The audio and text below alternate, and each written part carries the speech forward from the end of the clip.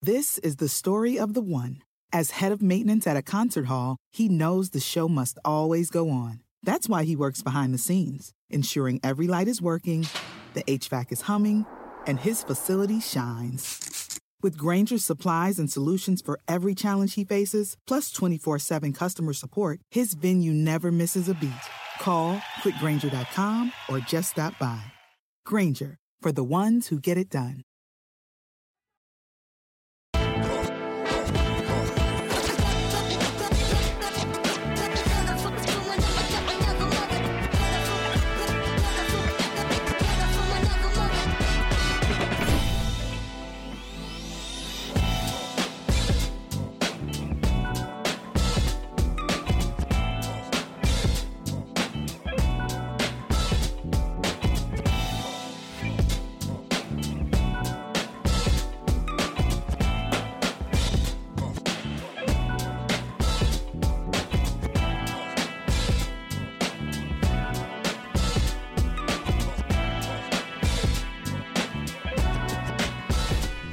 So then when the ambulance starts to pull away is really the first moment anyone gets to even think about anything. And in that moment, it came together with Sean McDermott and the officials kind of led the way there. And it was determined, just to take a few moments as teams to just process what had happened and separate and go to our sidelines and just take a few moments to process because no one had that chance. I look at Sean and those players, all they were doing was looking at their teammate and their brother and hoping for the best there. That's the only thing going through their minds. I didn't say a word to anybody the entire time except for TB, who knew DeMar, and I could tell that he was going through it. So I could just see the expressions on Jordan Poyer's face and Josh Allen's face and TB's face, and so you're processing just how awful the situation was. We separated as teams. The officials again did a great job of coming over to me and saying, "Hey, they're still trying to process this moment here, Coach McDermott and their team." And so instead of playing telephone on separate sidelines, the decision was made just to go over there and make sure we're all, talking together. And I won't disclose any of the private conversations Sean and I had except for this. When I got over there, the first thing he said was, "I need to be at the hospital tomorrow, and I shouldn't be coaching this game." And so that, to me, provides all the clarity because there was no unprecedented is the word that gets thrown out a lot about this situation because that's what it is. But in that moment, he really showed who he was, that all his focus was just on DeMar and being there for him, being there for his family at the hospital. And at that point, I think everything trended in the direction it needed to trend, and the right decisions were made there. But again, just the way that I really felt Sean McDermott led in that moment for his players. He was there for his players. He processed the right way, which was incredibly difficult, and really helped us get to the solution that we needed to get to.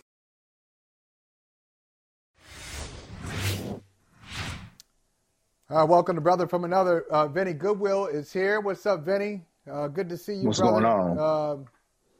Hey, what's going on? It's plenty. Plenty is happening. And, Vinny, I want to start off here with what we just heard from Cincinnati Bengals head coach Zac Taylor. And before I heard Zac Taylor speak, I looked at those two, Taylor and Sean McDermott, in the moment on Monday night, not knowing what was going on precisely, but knowing that it was bigger than football. I looked at both of them and said, this is what leadership is. They're not really concerned with football. I didn't even know what the conversation was, but I just knew they were doing the right thing. But to hear that from Zac Taylor now about Sean McDermott, I already have respect for McDermott as a football coach, seeing what he's done with Buffalo. Since he's been there, he's turned that organization around. They are division champs. They're the class of the AFC East and legitimate Super Bowl contenders. Already had respect for him. But now it really goes to another level because, Vinny, I don't know if you have any examples of, and I'm sure you do, whether it's sports or otherwise, people who are recognized as leaders in just one category. Like in whatever their industry is. They're recognized as leaders in their industry, but then something happens in the real world and you find out what their leadership is all about or not. Some people can just lead in what they do. Some people, it just happens. They're not even trying to draw attention to themselves. They're not trying to be the best or do the most. They're just doing what they think is right, and it turns out to be exactly right and leads people in the direction they should go. So that really stood out to me. I don't know how you saw it. I haven't talked to you since this Damar Hamlin situation happened. Just curious about your thoughts. Man, that's a mouthful, right? And on a number of levels. I think when you personalize it, you think about maybe friends or family in terms of leadership, just in terms of people who you know that in a moment's notice, in a moment of panic, in a moment where you can't prepare, where you can't sort of manipulate a situation so you can be in the best light, those people who can operate on the fly and prioritize and look at almost like the pyramid of, okay, what's the most important thing here? And what's the least important thing? And everything else sort of corresponds beyond that. What's the most important thing right now? And that's Damar. And I think in the moment, I'll personalize it for myself in this way. I was watching the Cavs-Bulls game, on a different app. And I was like, oh, yeah, that's right. The football game is on. And selfishly, Joe Burrow is my fantasy quarterback. And, it's the fantasy championship and all that stuff. And I just needed like 12 points from him. So I was like, oh, I need to check on this. And then instinctively, you go to Twitter, and they're saying, oh, prayers for, Damar Hamlin. And I'm like, oh, okay, well, what happened? Because you don't know, and they never showed a replay. And thank goodness, right? Right. I think I only saw it once. And unfortunately, the thought is you see an ambulance out there. Football has desensitized us to thinking that if you just cut to it at that particular time and you see an ambulance out there and you don't know what happened to that player, you're thinking, okay, the show is going to go on. You don't think that anything is going to stop the game. Like there's a saying from this Wesley Snipes, Woody Harrelson movie, Money Train, and like the pit boss or whatever, he says, nothing stops the money train. That's what it feels like for the NFL. Nothing stops the game. I've seen Reggie Brown from the Detroit Lions in 1997, in the last game of the regular season at the Silverdome with Detroit against the Jets, was almost paralyzed or was paralyzed, for a short period of time. And there was a report that he lost breath and they had to, get him back in order and everything else. And they went on and played the rest of the game. Like it was a severe situation, but you remember those moments. So the fact that there was a sense of perspective, the fact that, and all credit to, ESPN takes a lot of hits from a lot of different people, but credit to, the Booger McFarlands of the world and the Ryan Clarks and all those guys taking a step back and saying, man, we're done playing football tonight.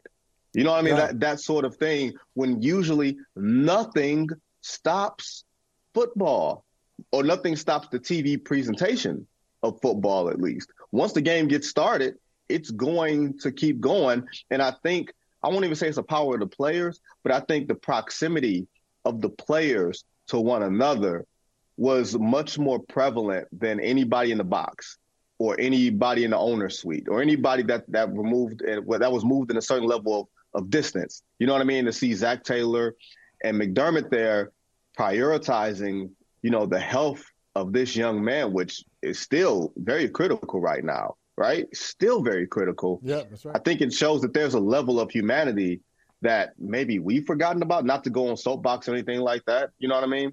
But it's a level of humanity that sometimes we forget about. And it's a level of humanity that sometimes people close to it forget about, and you get jarred back into reality. Yeah, you know what, Vinny, it's a great point about football and the sensitivity or lack thereof that it brings about. And football fans like you, football fans like me, like all of us, we just get so used to, over the years, wherever you started watching football, whatever your first football watching moment was, whether that's 7 years old, 10 years old, whatever it is, you have rolled with the game and have gotten used to certain things that happen in the game, and you say, okay, this is a part of it, we'll keep going. For example, back in the day when the other Kurt Warner, not the quarterback, but the running back, Kurt Warner for the Seattle Seahawks when they were in the AFC, So they played in a very awful facility known as the Kingdome. It was awful. A lot of awful facilities that had that turf. Like the Vet used to have it in Philadelphia. The Kingdome had it. There were a lot of them just had these just awful painted green cement. That's really what it was. And football players used to play on it, and it was not very secure. So I remember when Kurt Warner, he was one of the first guys to do it, who planted in the AstroTurf and blew up his knee. And so now we've gotten used to that. Okay, now we see that. Oh, we see a guy go down, he buckles, nobody hits him. Oh, that's an ACL. We figure out an ACL. We figure out when guys start concussions. And we know what fencing is now because of concussions. And we know a hit to the head and what that could mean. All these things that we've gotten used to in football. Hey, here comes the stretcher. It's baked in now. It's all baked in now. Yep. Oh, the stretcher's out. That means certain things. A stretcher means certain thing. A tent, well, that can be managed. And here's the other dangerous thing we've gotten used to, because we've seen people manipulate it. But we're as a football watching populace, we're going to get stung by this. It's going to be a bad look for all of us, especially those who are tweeting about it. We've gotten used to players in 2-minute situations when their team is trailing. We've gotten used to players sometimes going down. Mm-hmm. And fans will boo. Oh, you're faking an injury. You're faking an injury to buy yourself time. But we don't know that now.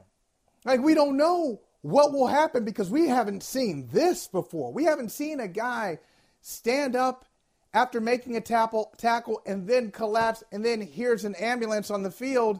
And we know now CPR. They're performing CPR on the field, Vinny, where his teammates can see him and hear him. They hear the medical professionals around him. We don't know what they were saying with those medical professionals that I'm talking about who saved his life. Mm-hmm. What were they saying? What was the urgency? I mean, that is a lot. That's a lot for players to process. And now for us, we've got something else to think about. And unlike the other things, Vinny, I can't imagine us just moving on as usual. Okay, well, hey, maybe it was like the Damar Hamlin situation. No, that's one of those things that just kind of, you got to sit with that for a while. You're not really sure where do you go from here after seeing that. And the last thing I'll say on this, and then I'll kick it back to you, that's why Robert Saleh, what he did in his team meeting with the Jets, I think is probably one of the smartest coaching moves. Robert Saleh brought the players in and turned the floor over to them and just let them talk as players. What does this mean to them? How did they see it? What does it mean for them going forward, their last game of the season against Miami? And the doctors were in the room, and Saleh said he allowed the players to, players had questions for the doctors, asked questions. I think that's the healthiest way to move forward. Notice I didn't say get back to normal. There's a new normal for football players, and I just wonder how they will, what that is for them after seeing this, because it's just like it's a landmark moment. It's funny you brought up the AstroTurf thing, and although this wasn't caused, and it'll pivot in 2 different ways, and I want to see what you think. Football brings in so much money. Like, everybody gives out the pom-poms when the ratings come out, and football is king and everything else, and they put out the pom-poms as if they making money off of football, right? It's a little weird for me, right? But football makes money hand over fist, and you brought up the AstroTurf. And they've elevated the playing surface to field turf, which I guess is a step above cement, but not real grass. And right. For all the money that football brings in, the fact that they don't have adequate playing surfaces, equal playing surfaces for every, all 32 member, franchises, and that players are already under a certain amount of body stress, and you don't invest in that way. And the fact that the players could see in this instance that, hey, if we say we don't want to play, they don't have anything that they can say. They can't put in a bunch of schmoes in Cincinnati Bengals jerseys or Buffalo Bills jerseys and just say the show goes on. I wonder if this will be a a sea change of sort, an inflection point of sorts for them to realize, I won't say the power that they have, but to realize, okay, this moment can mean something. Maybe we can leverage this moment in a way that we could never have leveraged a moment, even throughout the whole, George Floyd, it takes all of us putting on the back of a helmet, their working conditions, right? That's the first point. The second point, Michael, is a bit scary. We don't know what caused him to go into cardiac arrest, right? We don't know our instinct is to say that football causes this, right? Our instinct is to say that because football causes the concussions, it causes the ACLs, the Achilles, everything else, right? It causes all of that. My thought kind of drifted to, could this have happened anywhere to this young man? And it just so happened to happen at 9:00 on a Monday night while he happened to be playing football, where there was an ambulance and defibrillators and all these other medical equipment that might not have been around if he were anywhere else in the world, right? Maybe if he was on an airplane, they'd have that, right? But our instinct, and I heard someone blame T. Higgins for the head and everything else. We're not doctors. We have no way of knowing what in particular caused this. That it's so unfair, and it's so unfair to play the what if game. But I do wonder if this thing could have happened anywhere, and hopefully, prayerfully, he makes it out.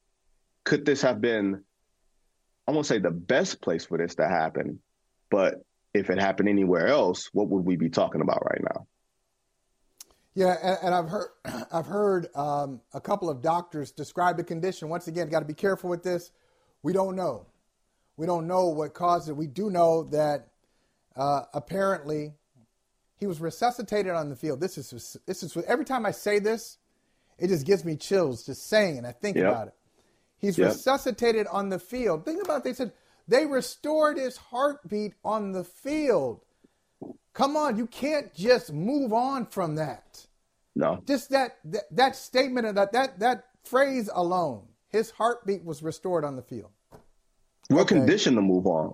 We're conditioned you can't, as a society to move forward. Let but alone not football. with that. Not from that. Not from that. I think Right. that's just too difficult. And of course, if you witness that, you cannot play football that night. That's it. Done. Forget it. There's really no discussion. And I don't know. Only the leaders in the NFL and their consciences understand what the truth is. Okay, you got to sleep. You got to sleep at night. So whatever it takes. If you're telling the truth, when you had that midnight press conference, you said it was never a consideration to continue the game. If that's the truth, okay. You say it's true, I'll live with it. But if there was ever a conversation about, hey guys, why don't we wait another 10 or 15 minutes and see if we can play this game? Shame on you. Shame on all of you if that conversation happened. I don't know whether it did. But his heartbeat was resuscitated on the field and apparently on the way to the hospital. Oh, wow. I mean, Vinny, that is just so frightening. But some doctors have speculated that there's a condition that happens often when in hockey, baseball, not usually in football, where a puck just jumps up, puck going at a really high speed, jumps up and hits you in the chest, and just at that blink, the blink of an eye, the heart is vulnerable, and it causes you to go into cardiac arrest. And the same thing in baseball.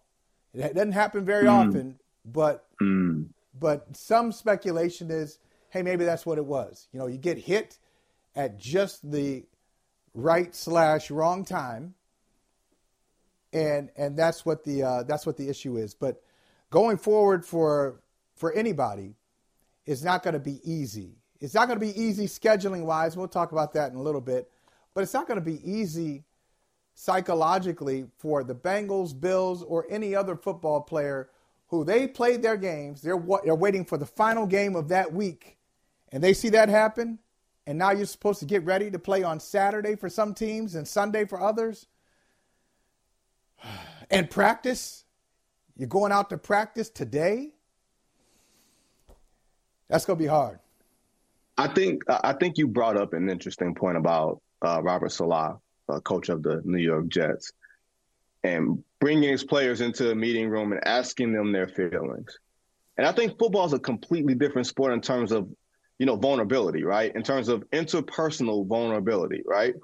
You go out there and you literally have to trust the guy next to you to keep your hair from being knocked off, right? That's just the state of the game.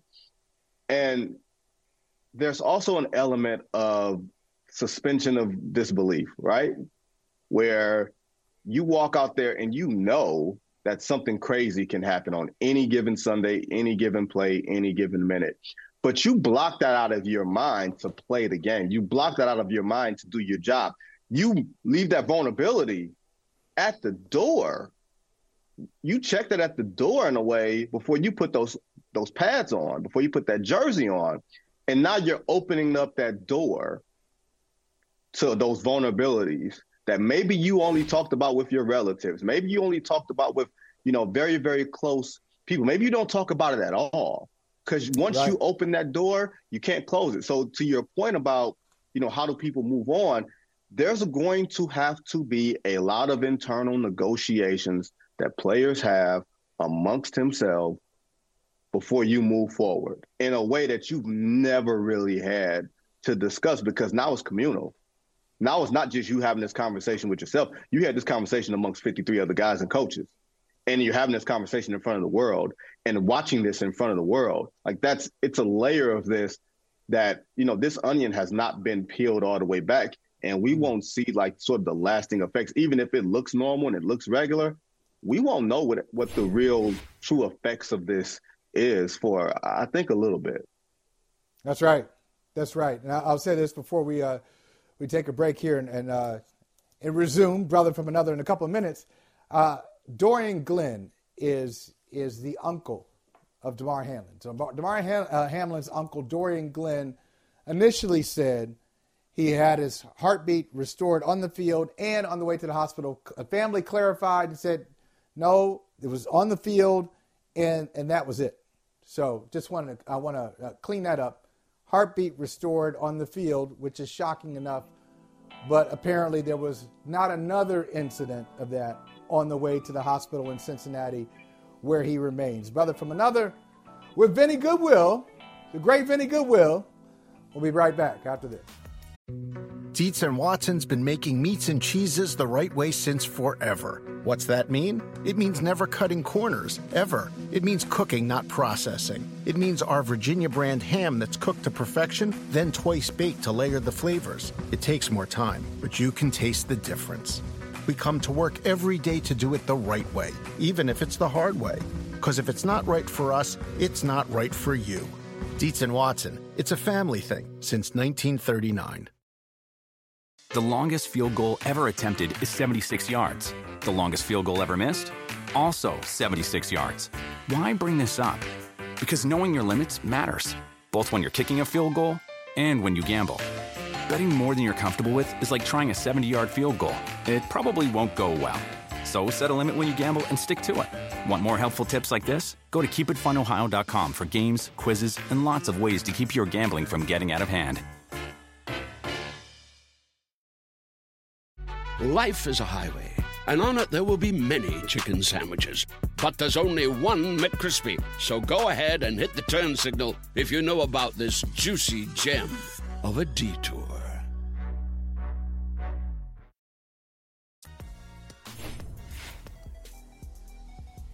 All right. Hey, this is something we talked about yesterday. Mike Florio posting this story on Pro Football Talk, but it's Florio and others. We've all had the same thought. What happens? What happens now? The Bengals-Bills Monday Night Football game was postponed, and it's not going to be played, well, at least not going to be played this week. That was from the commissioner. So that leaves the Cincinnati Bengals on schedule to play 16 games. That leaves the Buffalo Bills on schedule to play 16 games. They're both in the playoffs. The Bills have won their division. The Bengals are in line to win their division. So it really is a seeding thing. They both, three teams really have a shot at the number one seed. Mm-hmm. The Bills, the Bengals, and the Kansas City Chiefs.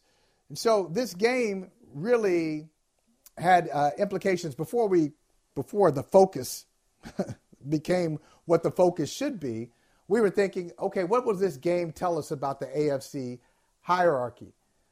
So there have been lots of theories, lots of solutions by amateur schedule makers. I've thrown my hat in there too, Vinny, about what to do with this game being canceled. Now, one of the craziest things I heard last night, I don't know if you know Chris Gasper.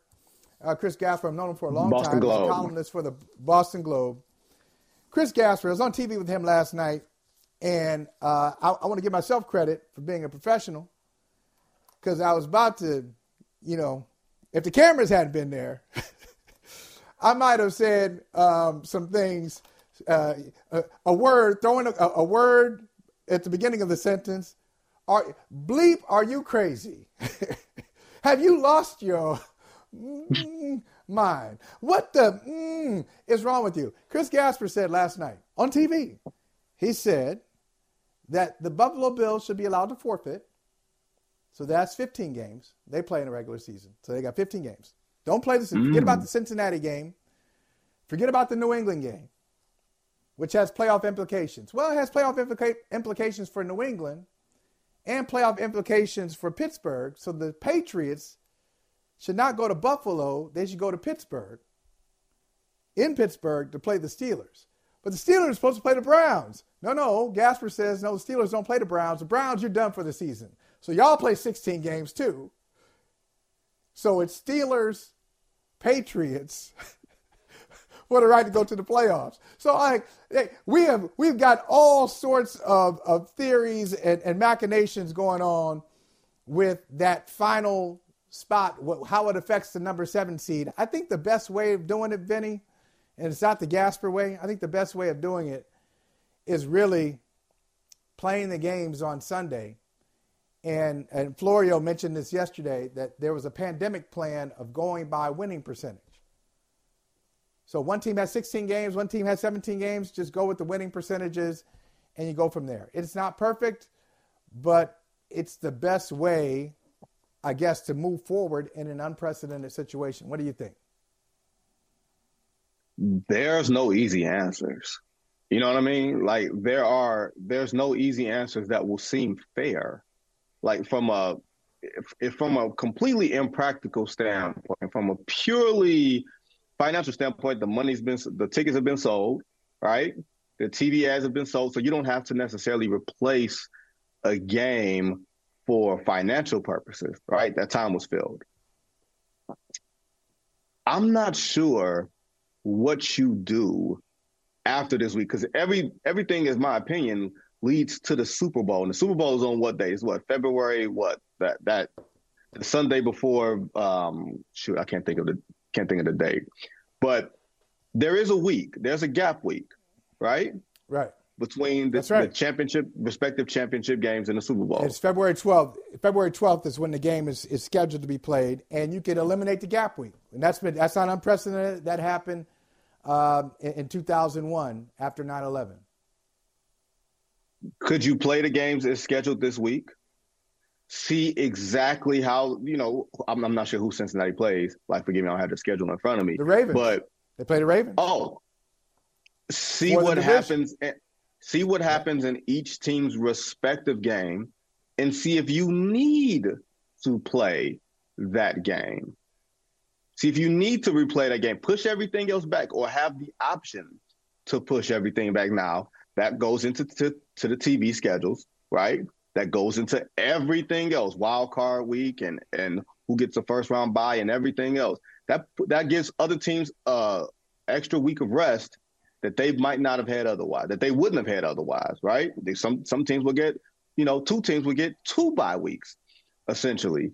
I don't know if that's practical, right? But I do think you can take a wait and see approach after this week. Maybe play the winning percentages game. Maybe see if the Ravens actually beat Cincinnati, and see where that leaves everything from that point, and then consult both teams and go from there. I don't think there's a severe rush to make a long-term decision in a 72-hour time frame.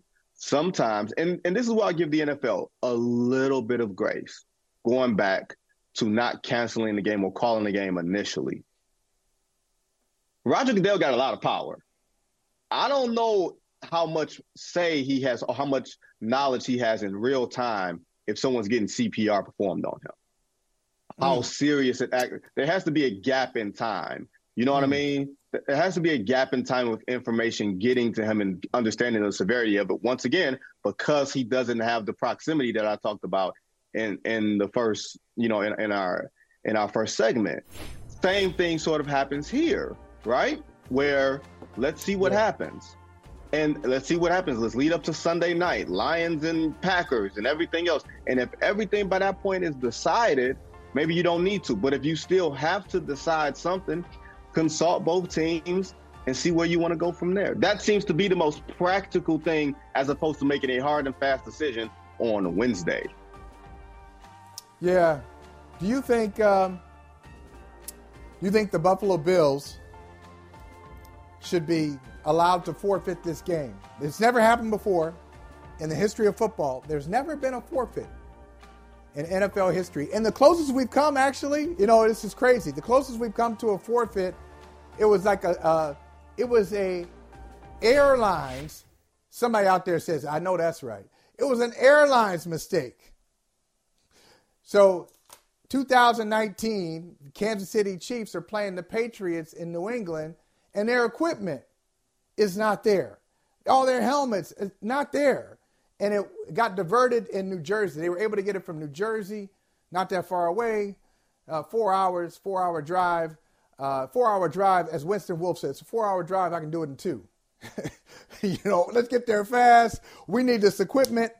And so they didn't have to forfeit. But if they didn't have their equipment, Kansas City Chiefs, they would have had to forfeit a game in New England. So after all the things that have happened, you think about in the long history of football, social unrest, presidential assassination, president being shot in the 1980s, Ronald Reagan, like all these things have happened, wars, and they've never had a forfeit. They've had some games postponed, they've had some games pushed around, but never a forfeit. Do you think Buffalo should be given that privilege? If they're not ready, if they're not mentally and emotionally ready to play, you think they should be allowed to forfeit? So answer me this question. Would forfeit show up as a loss on their record, or would it show up as 12-3-1? I think it's a loss, right? Wouldn't that be a loss? But no. I was just checking for clarity's sake, right? Because that changes the math on potentially getting the number 1 seed, on getting that first round bye, where you go, who you play, the importance of this final regular season games. Yeah, maybe they have the option to forfeit, but again, they're still going to have to play next week anyway. They're still going to play on Sunday anyway, right? This Sunday isn't a bye week for them. Like, if there are no conditions, but I'm talking about a forfeit of the game coming up on Sunday against the Patriots. I thought you meant forfeiting. I thought you meant forfeiting. No. Oh, no, I'm talking about their game. They said, "Look, we're not playing." And I don't know if that's been discussed. We don't know. The Patriots had availability today.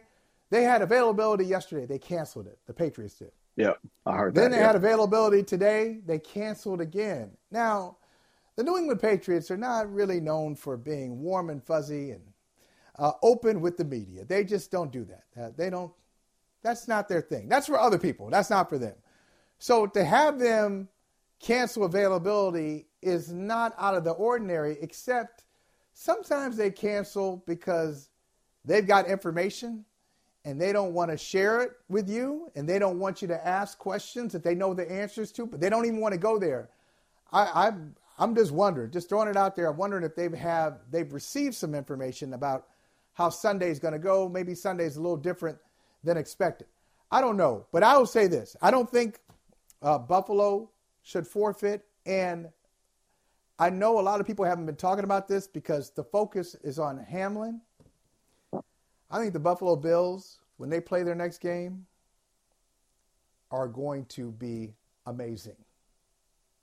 I think the Buffalo Bills are going to play at a very, very high level, and that's no disservice to the serious condition of Damar Hamlin. It speaks to how much these players love him and how much they're supporting him, how much the community is behind them, how much the NFL is behind them.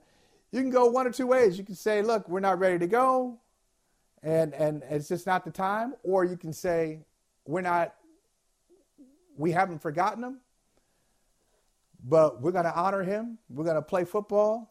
We're going to play our best. And I feel sorry for the Patriots. If they play that game, I don't think the Patriots going to do well. You know what I mean? Maybe the Patriots should forfeit. Maybe the Patriots should forfeit this game because I think Buffalo's going to put it on them. If they play the game, it might be their best game in the season. There's a saying. It says, grief is love with no place to go. And perhaps, to your theory, if there's a place for them to express their grief through concentration, through aggression, through physicality, through playing the game of football, you could very well be right. That's right. We're going to talk some hoops. We're going to talk some hoops coming up. One of the best in the country to do it, Megan Triplett. The Yes Network's going to join us coming up next. Dietz and Watson's been making meats and cheeses the right way since forever. What's that mean? It means never cutting corners, ever. It means cooking, not processing. It means our Virginia brand ham that's cooked to perfection, then twice baked to layer the flavors. It takes more time, but you can taste the difference. We come to work every day to do it the right way, even if it's the hard way. Because if it's not right for us, it's not right for you. Dietz and Watson, it's a family thing since 1939. The longest field goal ever attempted is 76 yards. The longest field goal ever missed? Also 76 yards. Why bring this up? Because knowing your limits matters, both when you're kicking a field goal and when you gamble. Betting more than you're comfortable with is like trying a 70-yard field goal. It probably won't go well. So set a limit when you gamble and stick to it. Want more helpful tips like this? Go to keepitfunohio.com for games, quizzes, and lots of ways to keep your gambling from getting out of hand. Life is a highway, and on it there will be many chicken sandwiches. But there's only one McCrispy. So go ahead and hit the turn signal if you know about this juicy gem of a detour.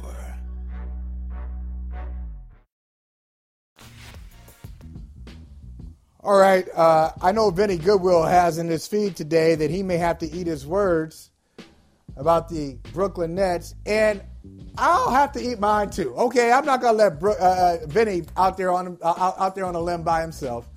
The Nets have won 12 games in a row. Jacques Vaughn doing that thing after Steve Nash started Brooklyn off on a very rocky road. Brooklyn looks like one of the best teams in the East, if not one of the best teams in the NBA. We got one of the best, as I told you, one of the best reporters, on-air personalities in the league. Megan Triplett is here. What's up, Megan? First of all, good to see you. What's up? What's up? Thanks so much. It's good to see you, Michael. I haven't seen or talked to you in a minute, so I'm really excited. Vince, I saw on the road a couple of weeks ago. I haven't seen you on the road yet, and in person. I need to get you in person, whether that be a Brooklyn Nets game or just something. We got to get everybody together. Yeah, we do. Mike ain't leaving Boston. He ain't leaving Boston. He ain't leaving Boston. I will. Yes, I will. I will. Come on now. We can do this. And Brooklyn's just right down the road. We can make this happen. Mm-hmm. We got to do some housekeeping here because the last time the brother from another audience saw you, you were working for the Memphis Grizzlies. Now, tell people what you're doing, brag about yourself a little bit, and then we'll talk some Nets. Oh gosh, of course you would put me on the spot about this. But I'm no longer with the Grizzlies.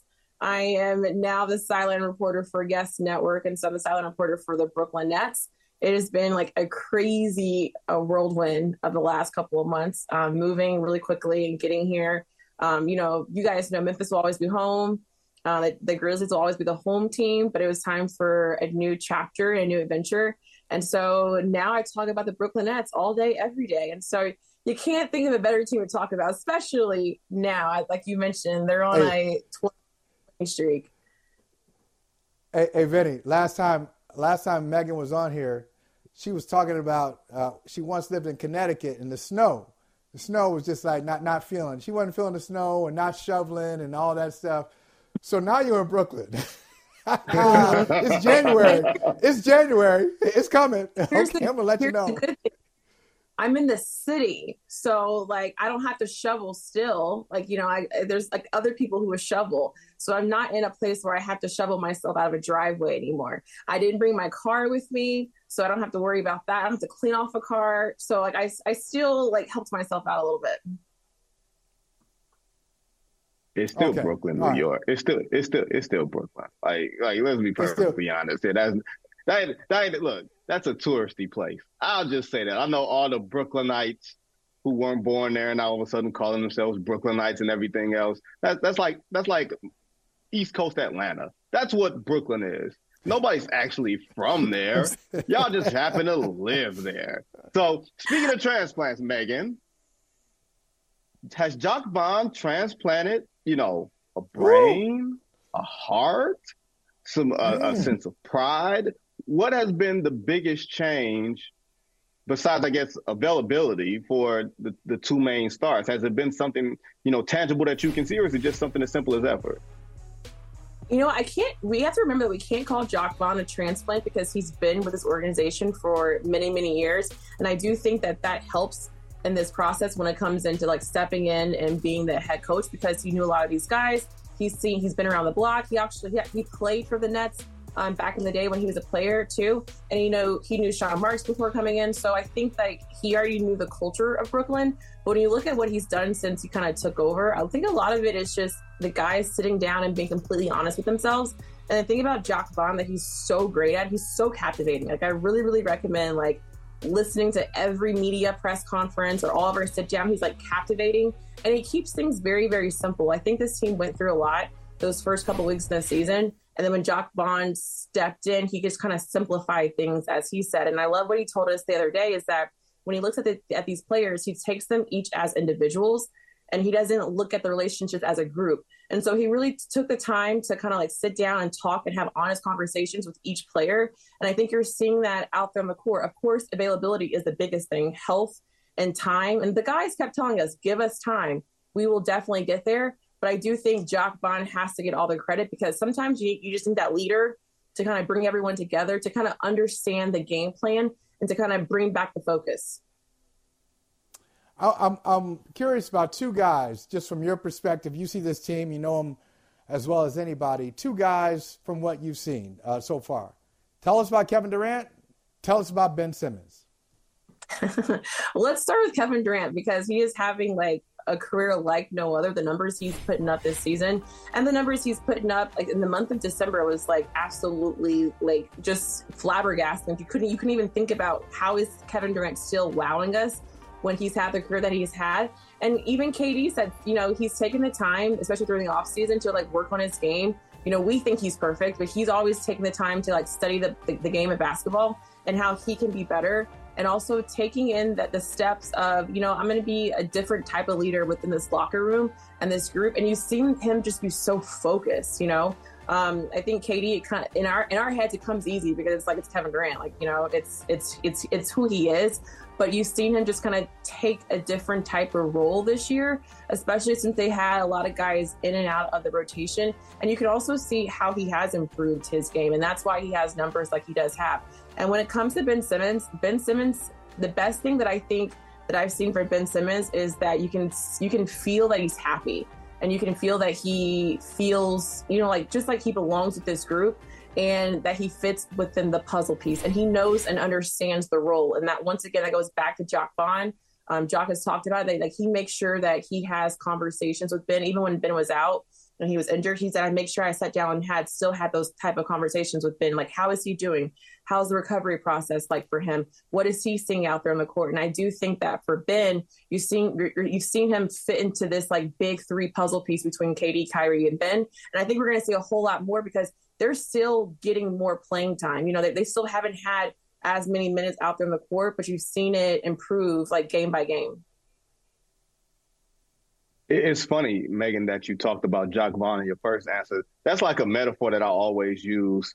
And Holly always sort of cringes when I go to relationship metaphors because I bring up uncomfortable songs that he likes. No. No, come on. Bring it on. No, we're not doing the jagged edge thing. But there is the new boyfriend thing, right? Where you're listening to the girl and she's saying all the things that the last boyfriend did wrong. He didn't call me after work. He didn't order flowers. So Jacque Vaughn coming in with attentiveness and sensitivity and all that other stuff because he saw what the last one did. He was like, that will not be me, right? Here's my thought as I turn it over to you.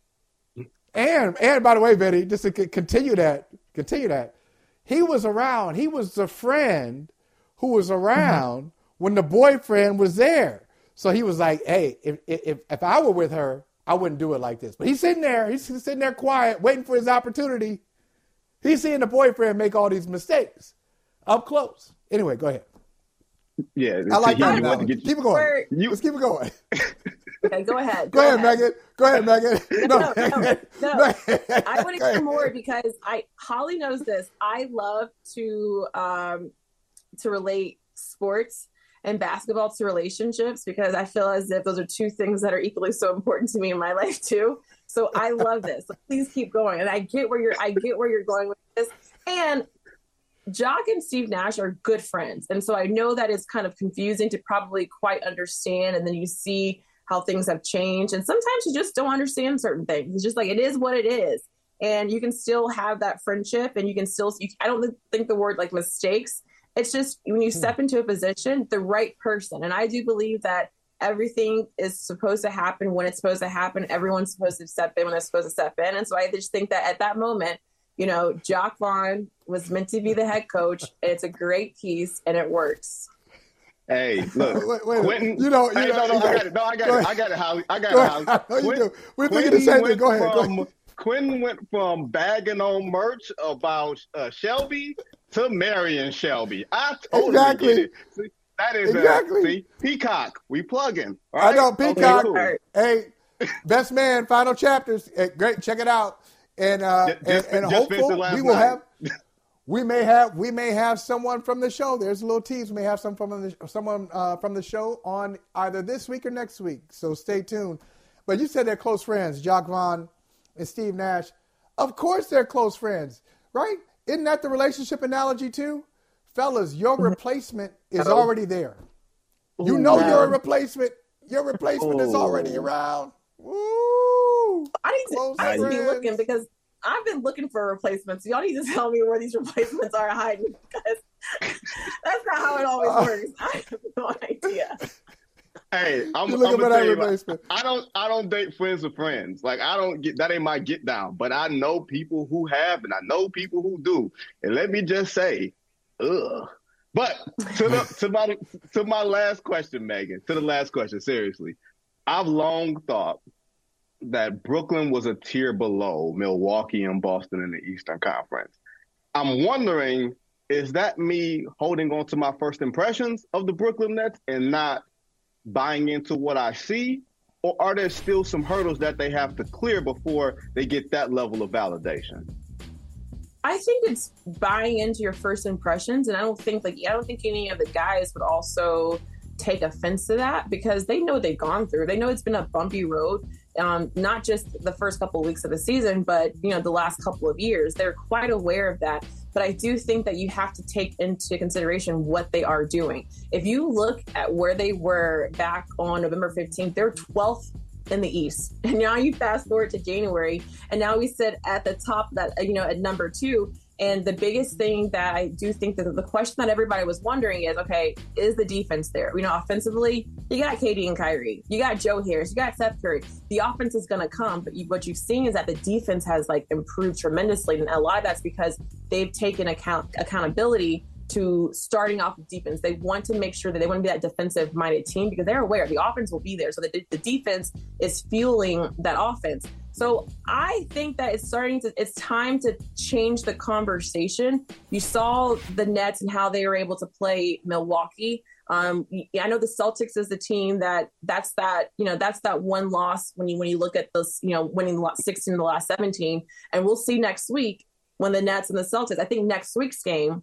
is the game we're all going to circle. And then after that game, we're all going to probably reevaluate because we're almost at the halfway point of the season. And I think then let's reevaluate and see, and you might change your mind. Both you guys might change your mind about, it's time to really consider them. But I do think that they're putting everyone on notice, and the guys really don't care what everyone else is saying. They really don't. They're just like, okay, whatever. They're letting basketball speak for itself. And I'm just sitting back and watching, enjoying the show. I've seen 12 straight wins. I'm loving it. It might be 13 tonight in Chicago. So you guys just sit back and enjoy. Well, I'll tell you this. They could be Boston from last year, because what you just said sounds like Boston from last year. Beginning of the season, they looked terrible. They were like 12th or 13th in the Eastern Conference, and then they went on a run. They were the best team in basketball for 34, 35 games, and it looks like Brooklyn is on the same path. And I do look forward to that game, Megan, because last night the Celtics gave up 150 points to OKC without Gilgeous-Alexander even playing. 150 points to the Thunder. Are you kidding me? All right, so, yeah, that should be a great game. And I don't believe you. Thanks for joining us. I don't believe you. I don't think you're looking for a replacement. I think you're just fighting them off. You're fighting them off. I'm focused. I got work to do. It can be both. You can be fighting them off and looking for a replacement, because fighting them off don't mean anybody done stepped up. You guys are going to get me in trouble, so I'm not going to let you guys walk me into this. I'm not getting myself in trouble today. You know, it's a great day. The Nets are playing great. Hey, listen, we're not trying to get you in trouble, Megan. We just want a name or two. Who are some of the suitors? Nope. Just give us a name. Give us a name. Hey, if you know anyone, if you know a great guy that'll, my grandmother will love, my mom will love, you gotta be able to sit down and talk to them. I got 3 sisters, so you got a lot of women that you gotta impress. If you know someone, he's got to have a cross somewhere. He's got to believe and pray, all that type of stuff. If you know someone, let me know. Okay. We got you. All right, we got you. We look out for our sister, Megan Triplett. Always great to hear from you. Great to see you. Dietz & Watson's been making meats and cheeses the right way since forever. What's that mean? It means never cutting corners, ever. It means cooking, not processing. It means our Virginia brand ham that's cooked to perfection, then twice baked to layer the flavors. It takes more time, but you can taste the difference. We come to work every day to do it the right way, even if it's the hard way. Because if it's not right for us, it's not right for you. Dietz & Watson, it's a family thing since 1939. The longest field goal ever attempted is 76 yards. The longest field goal ever missed? Also 76 yards. Why bring this up? Because knowing your limits matters, both when you're kicking a field goal and when you gamble. Betting more than you're comfortable with is like trying a 70-yard field goal. It probably won't go well. So set a limit when you gamble and stick to it. Want more helpful tips like this? Go to keepitfunohio.com for games, quizzes, and lots of ways to keep your gambling from getting out of hand. Hey, Vinny, you know how it is, man. It's brother from another. We don't keep secrets, so everything is out for the family to discuss. Natalie sent a text, I think to both of us. She said, I'm convinced that Vinny has dealt with some real trauma in his relationship, so I don't want you to really incriminate yourself, but everything okay? Something you're going through recently? You need us to help you out with any situation? What's up, man? In case Natalie doesn't know, there's a character that I've played in various spots that I'm going to play on my new podcast. It's called The Love Doctor. So I am the love doctor. And who hasn't been traumatized in relationships? If you ain't been traumatized, you ain't been through nothing. That's life. That's right. Don't take advice from a love doctor who's never experienced any heartbreak or caused some heartbreak. Right? It's a balance. Good to see you, Vinny. You too, bro.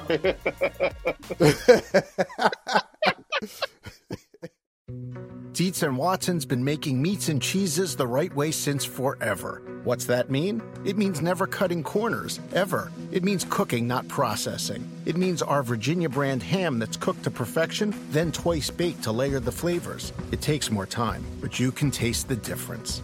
We come to work every day to do it the right way, even if it's the hard way. Because if it's not right for us, it's not right for you. Dietz & Watson, it's a family thing since 1939. The longest field goal ever attempted is 76 yards. The longest field goal ever missed? Also 76 yards. Why bring this up? Because knowing your limits matters, both when you're kicking a field goal and when you gamble. Betting more than you're comfortable with is like trying a 70-yard field goal. It probably won't go well. So set a limit when you gamble and stick to it. Want more helpful tips like this? Go to keepitfunohio.com for games, quizzes, and lots of ways to keep your gambling from getting out of hand.